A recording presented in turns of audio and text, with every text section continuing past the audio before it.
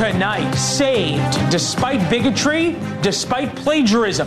This is a moral failure of Harvard's leadership. Harvard keeps its embattled president ahead, the professor whose work was lifted word for word by Harvard's president. She calls the whole thing a racial double standard. Grand strategy. Congress needs to pass a supplemental funding. Will Republicans give President Biden a way out of funding the unpopular war in Ukraine? Any national security supplemental spending package is about our own national security first. How Biden can keep the border open and still get a political win. Close quarters. New video shows Israel's fight against Hamas up close and personal. Now Israel plans to start flooding Hamas's tunnels rather than blowing them up. How long until the UN complains? And the Grinch. Every Who down in Whoville liked Christmas a lot, but the Grinch did not. We'll speak to one boss who thinks 15 minutes is plenty of time to spend spreading holiday cheer.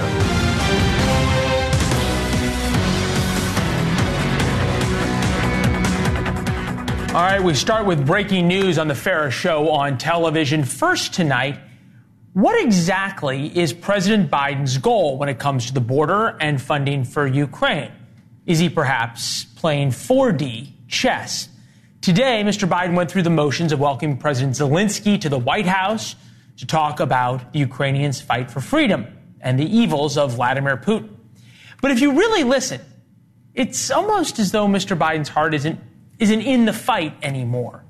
We showed you last night, Mr. Biden would rather let Putin win in Ukraine than secure our southern border. It appears as though he has made that choice. But there is more to it than that. Funding for Ukraine runs out over the Christmas holiday, and Republican senators won't agree to more funding without Mr. Biden agreeing to close the southern border.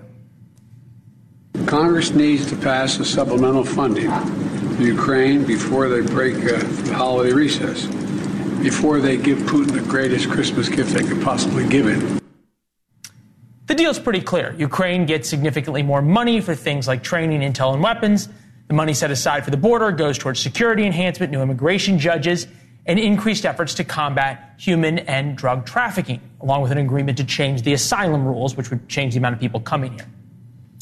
But President Biden doesn't seem to be able to decide which way he's going to play it. As you heard earlier today, he just said Ukraine funding or else Putin wins. But a few minutes ago, he seemed to agree there was a deal to be made. Compromise is how democracy works, and I'm ready and offered compromise already. Republicans would dispute that, but maybe he actually doesn't want to make a deal. Maybe it's all for show. And that is a real possibility. Our friend Eric Erickson quotes Republican senators playing out a different option. The thinking from these senators is that Joe Biden is using President Zelensky as a prop against the GOP. Biden will blame the GOP for a lack of funding and use that lack of funding to both blame the GOP for a strategic failure in Ukraine and force Zelensky to compromise on land with the Russians. Senator Mike Braun here, Republican from Indiana on the Budget Committee. Good to see you. What do you make of that theory? You know, it's a complicated dynamic. Let's start with where the Republicans are. Since I've been in the Senate, it's nearly 5 years. I've never seen 41 Republican senators kind of override what leadership wanted to do. And on our side, in terms of leadership and Biden, they wanted to do the funding package with the border not even in consideration until 41 Republican senators actually congealed and said, we either do that in a substantive way or we're not going to do the rest, including the Israeli package. And of course, Speaker Johnson sent that over. That could have been a done deal. Everyone is for that, and with a pay for, but people don't like pay fors in this business either. No, I hear you, but is the Republican caucus, you think, united here in there's a border for Ukraine funding deal to be made? Only after you secure the southern border, and it can't be with something much different than what was in H.R. 2 that is already passed in the House. Remember, whatever we do here on the border, it's got to go back there and pass muster. And that's the complication. So help me understand this in where we're at right now. Do you think, I'll put it this way, why do you think to Democratic senators and to President Biden, we're going to play Senator Murphy here in a second, the southern border is so sacred. We'll play the sound, let you react. They are asking for very severe, very draconian immigration policy changes that they know could not pass if they weren't holding up support for the war against Vladimir Putin. Draconian? I would say don't make it too complicated. Look at how things were working during the Trump administration. It was very clear. It was at a record low in recent times. The Biden administration comes in. I was down there in April or so of 21. 18 of us went there, and it was going from 10, 15, 20,000 up to 50 or 60. It's now 200,000 with 60,000 gotaways a month. That wasn't even a term then. I was down there with a bunch of Indiana sheriffs just about 3-4 weeks ago. It's even impacting places like Indiana. Oh, sure. Every state's a border state. Other issues. So that, when they say draconian, no, they are for open borders, and that's hard for the progressive side of their party to get away from. They're in a real trick box here because most of the American public knows the border is not in good shape. So, that even goes into some Democrats. Right. No, the polling supports that. Yeah. But why then are Republicans losing the messaging war on this? Because we got to get better at that. Democrats generally run circles around us. We are a party that doesn't like to engage in policy, and then we want to undo it, overturn it. We got to get better at having the dynamic in our favor from the get-go, and that's not natural to us. Until we get better at it, we're going to be in predicaments like this. I would rate that as an honest and fair answer, sir. Yeah. Let me see if I can get one more out of you. I think about the Ukraine funding package that's being offered. We spent a lot of money on Ukraine. On the other hand, just out today, 360,000 Russian troops at the beginning of this, 315,000 Russian casualties. It's Ukrainians dying. Of the two major geopolitical foes we face, Russia and China, the Russian army has been severely degraded without a single American service member killed. How is that not a good return on investment that we should keep going for? I think it's an excellent return on investment. But like most things here, should we be paying for all of it?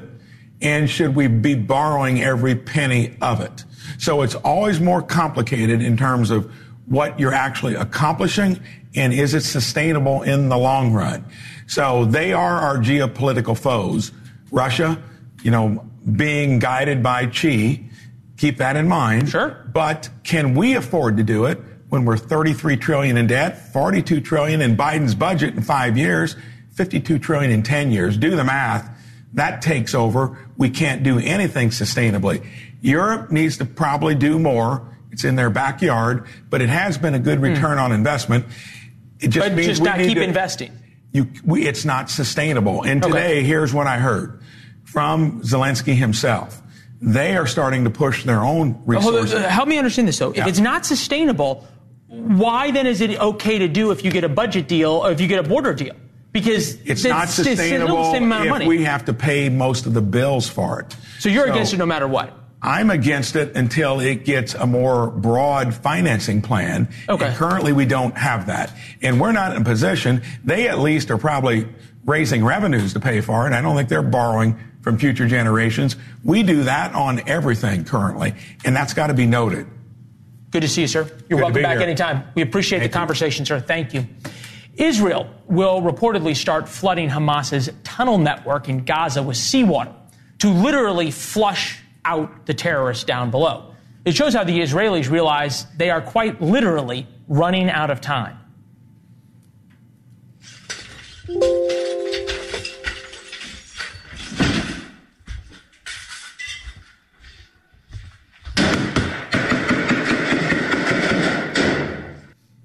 Today, the Israeli Defense Forces released this helmet cam video of a soldier fighting a Hamas gunman in the bombed-out buildings. At one point, the Israeli gets blown down by a grenade, only to get back up and charge at the second Hamas gunman. It almost looks like a video game, but it's not. And no one can imagine how dangerous taking on Hamas in tunnels would prove for the Israelis. But Hamas leadership lives in the tunnels to race against time. Hence, the giant seawater pumps that will now flood Hamas's tunnel system. In a private fundraiser today, President Biden, referring to the Israeli Prime Minister Benjamin Netanyahu, says, "I think he has to change. And this government in Israel is making it very difficult for him to move. President Biden has also talked about how the Israelis are losing the international communities. We've told you for a couple of months. President Biden will keep upping the pressure on Israelis. He talked about it again publicly today. He says the Israelis are running out of time. The more international support the Israelis lose, well, then President Biden has the ability to be a little tougher on Israel, now doesn't he? Over the past 15 years, Hamas spent or stole billions of aid money, much of it from the United States, to build a tunnel system more extensive than the New York subway under Gaza. They did it for right now, this fight with the Israelis. They know there's massive pressure on President Biden about civilian deaths, and they know that makes him uncomfortable. It's starting to show. Hamas is playing for time. Israel is running out of time. So we have just one question about Israel's plan to flood the Hamas tunnels. How long will it take for the UN and progressives in Congress to start complaining that Israel is drowning terrorists? You can read more on that tomorrow in War Notes, which is our daily newsletter. It gives you a free look at the show every day at 4 p.m. Go to warnotes.com and subscribe. The notes started as our internal email discussion about the most important events of the day. It's literally how we put the show together. You get to be a part of that conversation. You can respond to the email with your thoughts or join us on social media at Leland Vittert on Instagram or Twitter, warnotes.com, and subscribe for free. Nikki Haley, who has made both funding Ukraine and funding Israel a big part of her platform, has picked up a big endorsement in New Hampshire. The Granite State's very popular governor, Chris Sununu, is the latest Republican to say Haley's momentum should send her to the White House. There was a sweet older woman who has come to a lot of events, and I saw her coming in here, and she said, "So are you going to finally endorse Nikki Haley for president?" You bet I am. Let's get this thing done. We are all in on Nikki Haley, undoubtedly. Okay. Rarely in my career in television have I had to bleep an endorsement, but always new. New day for something. Haley has seen her poll numbers jump more than 16 points in the last 3 months. Chris Hahn is here, host of the Aggressive Progressive podcast, syndicated Chris Hahn radio show. All right, Chris, you've said the Democrats should be scared of Nikki Haley. Does this make you more scared? Yeah. I think that if she wins in New Hampshire, which is possible, I don't know that it's likely yet, but it is possible, she could take him out. I think once you show Trump can be beaten, others will try to help you beat him. And I think that that's a possibility. Look, Sununu's very popular among independents in New Hampshire who have the ability to vote in the Republican primary this January. Considering there's no viable opponent to Joe Biden in New Hampshire, a lot of independents might want to weigh in and say, hey, here's our chance to stop Trump. Yeah. Let's vote for Nikki Haley. Sununu is as popular as they come. He comes with an organization on the ground that has been very successful in New Hampshire. Let's see what happens. Yeah, Sununu and politics in New Hampshire have gone together for like 40 years. So they've got some. You kind of stole my thunder, but I'm going to put up the chart of approval of Governor Sununu's job performance, 63-35.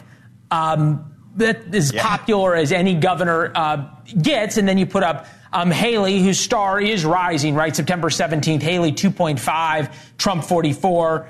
Now Haley almost at 19, Trump at 46. So it's starting. The lines are starting to converge. I'm fascinated by the point you brought up of Democrats and Democratic leading independents who might say, I'm really kind of tired of Joe Biden. And part of the 51% who say they would vote for Nikki Haley against Joe Biden. You really think that's possible? I don't know that Democrats are going to vote for Nikki Haley against Joe Biden at the end of the day. But I do think independents in New Hampshire are going to vote against Donald Trump in New Hampshire. I think that is very, very possible. And I think given the fact that she is going to tap in to a very successful political organization in New Hampshire led by its governor, that helps her dramatically in that state. Look, you and I have both been to New Hampshire for these primaries in our career. It is very cold, and organization matters. Who are you going to help? Who's going to help get your people to the polls? Now, look, New Hampshire voters take this very seriously. They come out. It's a scene up there. But having a good organization with a lot of favors in the bank, like Governor Sununu has, pushing for you, can be very helpful for somebody. And I think Nikki Haley's the right candidate for that state. And I think she's the wrong candidate if you're Joe Biden. You do not want to be facing off against Nikki Haley. I think she is very, very difficult to beat. And I think it would wreak havoc on Democrats across the country, not just in the presidency, but in the Senate and the House as well. I'm going to correct you just a little bit in the effort to be both fair and factual. I was overseas during some primaries and then was holding down the anchor desk, looking forward to going to New Hampshire this time around. And I think it's going to be interesting, as you point out, to see what's going to happen. I will tell you this. Bring warm clothes, my friend, because it is cold. That's why, look, having an organization that's got somebody with heated vans all over the state driving your voters to the polls, that's a pretty good thing. Yeah. Where are we, though, in the political arc of where endorsements either matter or don't matter? I'm fascinated that a Democrat is at least a little bit nervous about this, but why all of a sudden does Chris Sununu in New Hampshire's endorsement matter? And we're looking at live pictures, or maybe perhaps tape from the rally a few minutes ago. But it was. There's a real crowd there. People in New Hampshire actually care. Do we look at New Hampshire differently than we do the rest of the country, where you and I probably agree that endorsements don't mean much? I don't think in a general election or in a big state election endorsements matter at all. I think in a state like New Hampshire, in a month like January, February, when we have these primaries, I think his endorsement and his organization matter a lot. I think they are worth their weight in gold. I think the organization matters as much as the man. I think the organization behind Sununu, the Sununu family, that like we've alluded to, have been running New Hampshire one way or the other for generations. I think that's very important in a primary situation in the cold winter months in New Hampshire. So having that organization and that ground game available to you, which is what you really get when you get him, right? I think that's very valuable to her. And I think Donald Trump should be very concerned about this. I know he's going to blow it off when he finally speaks about it, but he is wrong. This is a guy who could help her win. Now, Donald Trump crushed in New Hampshire. Yeah, hon, look, you surprised me, okay? You disagree with Donald Trump about something. It's unbelievable. We got to run, but excellent points, my friend. We'll talk soon. Coming up next, the incredible life of Harvard's president, Claudine Gay. She survives charges of bigotry and plagiarism. Normally, that would be disqualifying for the president of a university. Carol Swain, the woman Harvard's president allegedly plagiarized from, joins us to explain why Gay seems to get a free pass. Ms. McGill, at Penn, does calling for the genocide of black and brown people violate Penn's rules or code of conduct? Yes or no? If the speech turns into conduct, it can be harassment, yes. I am asking specifically calling for the genocide of LGBTQ people. Does that constitute bullying or harassment? It is a context-dependent decision, Congresswoman. Now, that's not real. That's AI-generated audio of Congresswoman Elise Stefanik questioning UPenn's college president, substituting the phrases black and brown or LGBTQ for the Jews that she actually asked about in the testimony. It's shocking to hear, right? But the same answer about calls for the genocide of Jews did not get the president of Harvard fired. Today, Harvard said Claudine Gay would stay on as president, despite her actual congressional testimony last week. So the answer is yes, that calling for the genocide of Jews violates Harvard Code of Conduct, correct? Again, it depends on the context. So if you're a black female and hired by a board committed to DEI, well, that doesn't get you fired. But what about plagiarism? And Harvard takes plagiarism seriously. From the Harvard Crimson, in a 6-year high, 27 undergraduates were forced to withdraw from Harvard in 2021 due to honor code violations. That's 6 people in a year. Since Gay's testimony, a number of journalists started looking into Gay's past, including her dissertation. The Washington Free Beacon and independent journalist Christopher Rufo called attention to a few passages. There are many. But consider these similarities with the work of world-renowned professor of law and political science Carol Miller Swain. Here's just one example you can see highlighted. On the right, in blue, Carol Swain says, since the 1950s, the re-election rate for the House members has rarely dipped below 90%. Gay on the left, in red, without quotes, the same thing, just adding a comma in the word incumbent, saying since the 1950s, the re-election rate for incumbent House members has rarely dipped below 90%. Again, from the Harvard Crimson, Harvard's own newspaper, the Crimson, quote, independently reviewed the published allegations. Quote, some appear to violate Harvard's current policies around plagiarism and academic integrity. With us now, author of The Adversity of Diversity, political scientist and legal scholar, Dr. Carol Swain. It's nice to see you, ma'am. Thank you. To be fair, Harvard has cleared Ms. Gay, Dr. Gay, of plagiarism. I'm just interested as an academic, do you think she committed plagiarism?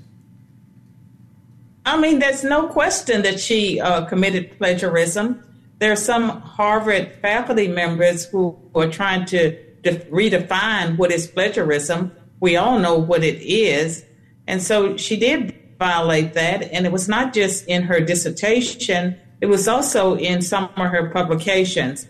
And my beef with her is not really about, so there were two passages from my award-winning book, Black Faces, Black Interests, the Representation of African Americans in Congress, that she quoted without citations. When I examined her work on Monday, her publications, the one that led her to get tenure, what I noticed was not passages of my work, but her whole research agenda was building on the ideas from my award-winning book, because it was the seminal book at that time on representation, minority representation. It would have been expected normally that she would have acknowledged in a paragraph, or she would have either put you in the credits or something, yeah. Well, she would have it in the book cited in the bibliography. Sure. But the work was seminal. She was building on my work, and she got away with that. And I don't just blame her; I blame her committee members, because normally, if it's a leading a piece of work, you have to engage it, either to refute it or to affirm it. By her not citing my work, that hurt me long term, because in academia, you are rewarded by the number of citations that you have. And so she did her publications. Her work was derivative of my work. In my opinion, her publications did not merit tenure at an Ivy League school. Yeah. It's almost like she's stealing. I mean, the way you put it, and I didn't realize this in academia, it's almost like she's stealing from you if she's not giving you credit, and that's how people move forward in academia. What I'm wondering about, and you were, I think it's fair to say, a trailblazer in black women in education, especially in the political science world, in the way that you have been. I'm wondering if you think that Harvard protecting her in this way, this is a woman who clearly is a bigot based on her testimony, but you've laid out a case for why she is also someone who has violated another set of ethics that Harvard says they hold dear, which is academic integrity. I'm wondering if you think protecting her hurts the progress that has been made in the hard work of you and other black women in academia. And I'm wondering if it does hurt that, why is this so sacred to Harvard, do you think? They're hurting their brand for DEI. And it doesn't just hurt black people, it hurts every student at Harvard or even the ones who have graduated, because it devalues their degrees. And you can't say, oh, poor Claudine Gay, maybe she came from the inner city, a disadvantaged background. She went to the most elite boarding school in America, and that's where she got her K through 12 education. And so you can't say that she didn't know what plagiarism is. She has been, just promoted along, given awards for her writing. She won a prize for her senior thesis and also for the dissertation that was plagiarized. And so now she got caught. And instead of the university holding her to the same standards that a white man or white woman or a conservative black male or female, would be held to, they've decided to dig in deep.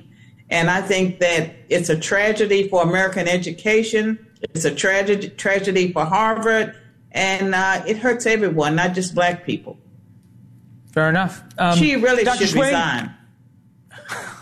Yeah, I say dare to dream, perhaps, on that one. But, Dr. Swain, it was good having you. As I said to you in the break, I had not been familiar with your work before. I'm glad I am now, and we'll have you back, ma'am. Thank you.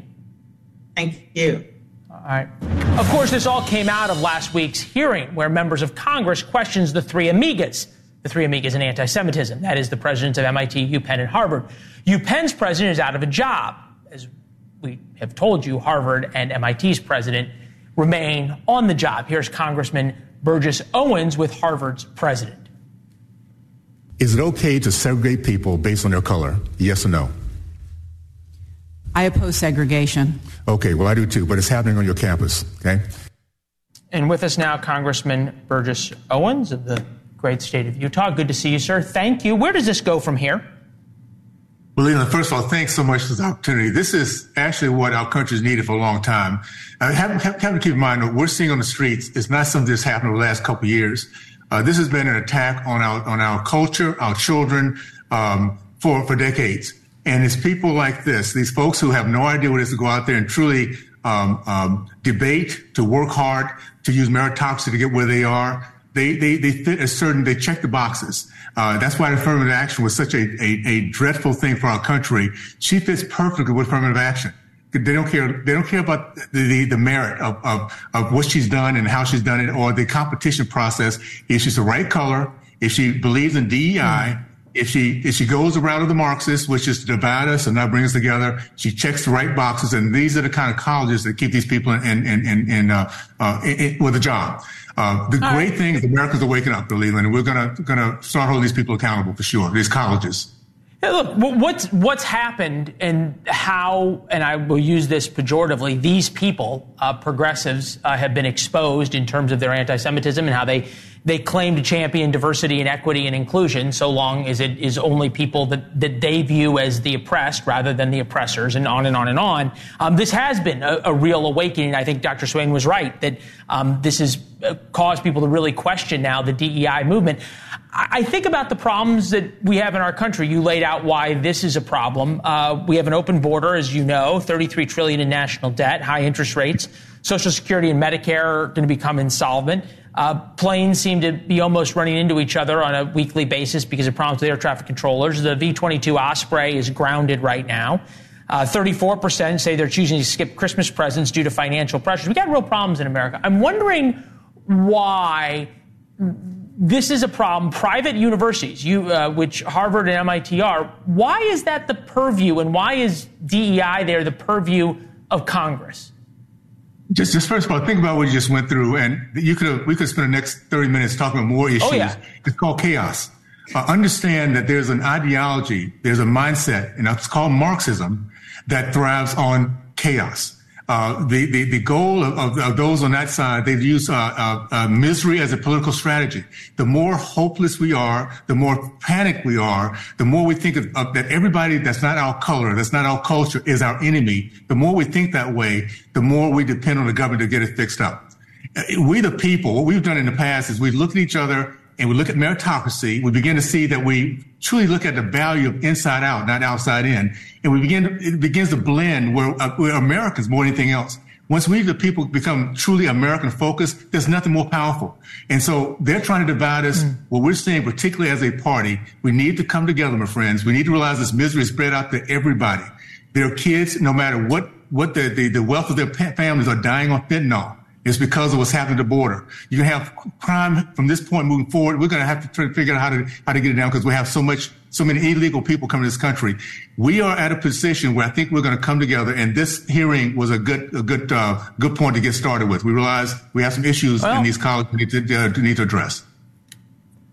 Fair enough. It was a tough question. You gave quite the answer to it. Congressman, it's good to see you. We appreciate it. Hopefully we'll see you before Christmas, but if not, Happy New Year to you and yours. Merry Christmas. We'll talk soon, sir. Thank you, Leland. All the best. Merry Christmas. Thank you. Coming up next, doomed to failure, how a climate conference in Dubai ended with all the do-gooders fighting amongst themselves. And the Obama administration scientist who tells us why fossil fuels, yes, fossil fuels, are the answer to ending poverty around the world. In a shocking turn of events, the Worldwide Climate Change Conference in oil-rich Dubai might fail. In fact, it almost certainly will fail. Al Gore, as you can see, is despondent. COP28, he tweeted, is now on the verge of complete failure. The world desperately needs to phase out fossil fuels as quickly as possible, but this obsequious draft, meaning a draft agreement coming out of COP28, reads as if OPEC dictated it word for word. Even President Biden skipped COP28 in Dubai. After progressives threw a fit, he sent Kamala Harris. Maybe that was really the sign that failure was ahead. We have learned if you want to pay lip service and have something almost certainly fail, put Kamala in charge. The border comes to mind, expanding voting rights, COVID-19 vaccinations, workers' rights, closing the digital divide. She wears a lot of hats. Her portfolio reads like a Charlie Brown cartoon. Lucy just keeps taking the football of success away. And President Biden's attempt to sell electric cars isn't working either. Ford just dropped the production of its electric F-150. You can see that the president took a test drive in by half. They're not selling. Dr. Stephen Kunert, professor at NYU, former undersecretary for science at the Department of Energy in the Obama administration, is with us now. It's good to see you, sir. I'm still trying to figure out who thought having a climate change conference, if you wanted it to succeed in Dubai, was a good idea. Well, it was doomed to failure independent of where it was. There are fundamental trends that just make it impossible to do what they're trying to do. All right, so with the agreement and what people are mad about, draft release Monday suggested countries could opt out or could opt in to cut emissions, failed to call for a phase out of fossil fuels. One suggestion, reducing both consumption and production of fossil fuels is just orderly and equitable manner so as to achieve net zero on or before 2050. I guess this is my question here. The same progressive group that is so interested in equity is also so interested in eliminating fossil fuels. But if you think about the people who can benefit from fossil fuels the most, and cheap fossil fuels, it's poor Americans and poor people around the world. And the people who hurt the most by making them buy electric cars is poor people. So how do those two conflicting interests get resolved? No, they don't, and that's why the conference is a failure. There are 6.5 billion people in the world who don't have enough energy, and fossil fuels are the best way to get them that energy, and they're going to do it no matter what the developed world tells them to do. Okay, so I think you've laid this out, which, as I'm reading once again on the teleprompter, it says, Undersecretary for Science at the Department of Energy in the Obama administration. You must be sort of a heretic within the climate change group, not because what you talk about climate change, but how you talk about us needing to solve it, right? Well, I'm a scientist, and I can look at the data and look at trends and draw logical conclusions. And I don't think anybody will dispute what I say about the difficulty of changing the energy system. Okay, so help us understand where the trend is going, and especially in terms of these things we're spending tens of billions of dollars on, like electric cars, like charging stations, and the like here in the United States. Well, it's really hard to change energy because it has to be reliable. The facilities last a long time. And if you want to do electric cars, you need the charging stations and you need to produce the juice for it. Getting all those things to change at once is really difficult. If we tried to do it over a century, we could certainly do it. But to try to do it over 20 years, it's so disruptive, so expensive, and will cause political backlash. You make the point that the climate change conference is COP28, which is supposed to be the way of the future and how to save the planet, was doomed to failure from the beginning. Are you getting a sense among progressives and certainly among sort of the scientists who are intellectually honest about that rather than the green utopia types, that this all might be backfiring? Yes, I think there is that sense in the air.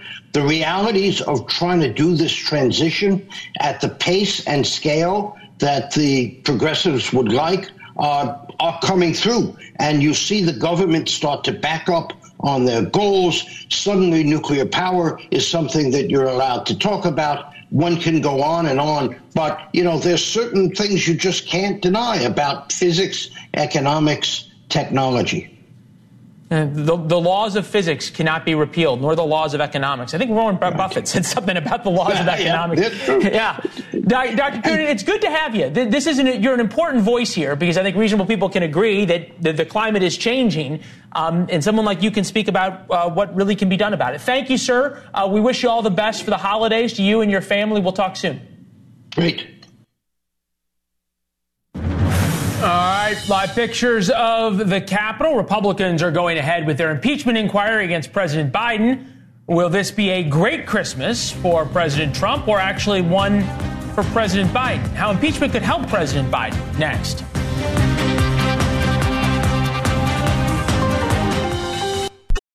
Without the ones like you, who work tirelessly to keep things running, everything would suddenly stop. Hospitals, factories, schools, and power plants, they all depend on you. No matter the weather, emergency, or time of day, you're the ones who get it done. At Grainger, we're here for you with professional-grade industrial supplies. Count on real-time product availability and fast delivery. Call, click Grainger.com, or just stop by. Grainger, for the ones who get it done. Something we like to say on this show is never underestimate Republicans' ability to screw things up. Joe Biden claimed there was an absolute wall between his official government duties and his family's influence peddling schemes. This was a lie. All right, case in point, the impeachment of President Biden, which now looks like a go in the Republican-controlled House. A vote on moving forward will come either tomorrow or Wednesday, just in time for Christmas. Well, it perhaps is either a present for the twice-impeached former president who's been calling for it, or it is a gift for President Biden, the one who is drowning in negative polls, who could use almost anything to give him a boost with voters. Cuomo's here. Look, what is the one thing that can unite Democrats right now around Joe Biden is an impeachment inquiry that's not going anywhere. Well, I don't know that it's not going anywhere. They only need a majority vote to advance it. But I just have to tell you, it's just so depressing. It's like you just change the R's and the D's, and it's the same game. The men who were screaming, this is bad for the country, there's not a legitimate basis, this isn't what it's for, let the people decide, are now doing the same thing that they complained about. And it's just like Groundhog Day. And I feel bad for our audiences to have to go through it again. Well, we're only covering it briefly. I don't know if you are. What do you got on the show? And you only get one thing. I got Jim Jordan on. Okay. Yeah, I'm like a total hypocrite. So our like audience, I'm saying, I can't believe we're going through it again. Yeah, our audience will go through it in depth. All right. Yeah. There we go. Yeah. And it'll be interesting, right? Because you're going to pull, Jordan was the guy who was a big defender of Donald Trump. Now he's on the other side. All right. Sounds good. Not just of Donald Trump. He was a defender of the problems with impeachment. Different. See? He wasn't fact-based about it. He said as a property, it's bad. Well, Cuomo has the research staff to get into this stuff. It's going to be an interesting interview. We'll see at the top of the hour, my friend. Somebody who Cuomo knows pretty well is the guy sitting next to me. This is a congressman who has actually solved a problem, a significant problem this time of year. The secret to throwing the perfect holiday party. Congress doing good work when we come back.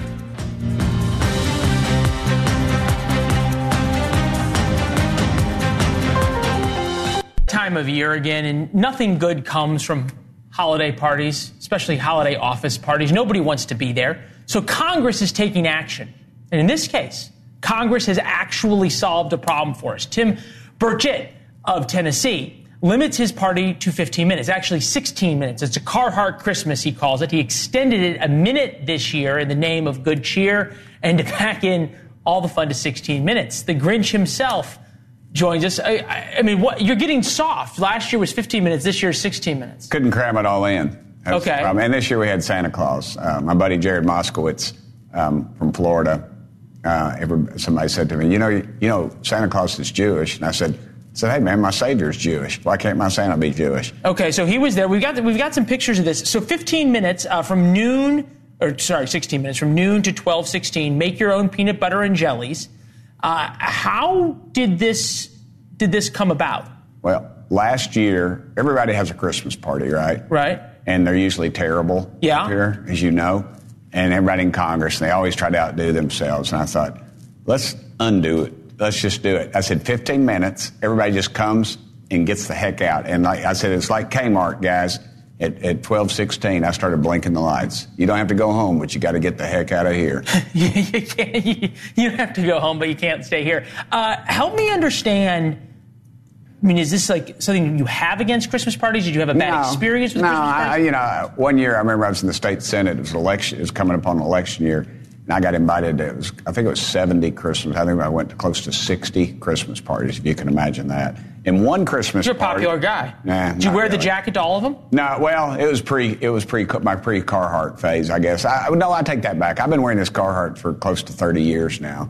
It did it before it was cool. Now it's a fashion statement. Everybody wears them. But I remember I went to one buddy of mine's house who's since passed away, and I went into his house, Christmas party, everybody's lined up. I go in, and I'm talking to this guy, and I don't really know him. And I look up on the wall, and I'm thinking, why does this guy I don't know have his picture on my buddy's wall? And I realized I was at the wrong dadgum Christmas party. And nobody said anything? No, because I knew everybody. You think this is going to become a thing, the 15, 16-minute Christmas party? I don't know. It's just one of our things. I am kind of a trendsetter, as you well know. In fashion, too. In fashion, too. As you notice, the camera is making love to me as we speak. So isn't that Cuomo's line? He stole it from me. Cuomo, you can't dadgum him. He's listening. No, I know. He's always, he says, he's going to take me around New York, get me pizza and take me fishing and all this stuff. I haven't gotten an invite. Have you gotten an invite? No. I haven't gotten an invite. So I don't know what's going on with him. All right. So you think that, is this something Congress could take up? Could you legislate that all Christmas parties, if you get into leadership, are you going to make all Christmas parties 15 minutes? Let me correct you. I will never get into leadership. I don't raise enough money. I don't kiss enough butt. Okay. So congressional Christmas parties. And the last thing you want is Congress regulating anything, much less Christmas parties. Yeah, but why can't you regulate stuff that could help us all out? Regulating Christmas parties could help us. Oh, man. Then there'd be you'd have to have a certain amount of food, certain amount of drink, certain amount of music. It'd be awful. It'd be so politically correct. Nobody'd want to come. Yeah, so I wanted to go through this. Representatives Benson Wahlberg provided musical entertainment. Yep. Moskowitz, the Jew, dressed up as a Santa. DIY peanut butter and jelly bar. You had Mountain Dew. Mountain Dew, yeah. All right. East Tennessee tradition. Not out of a joke. Okay, is there anything you learned? Oh, wait, I did have I walked around with Ritz crackers and wheat thins. It was charcuterie.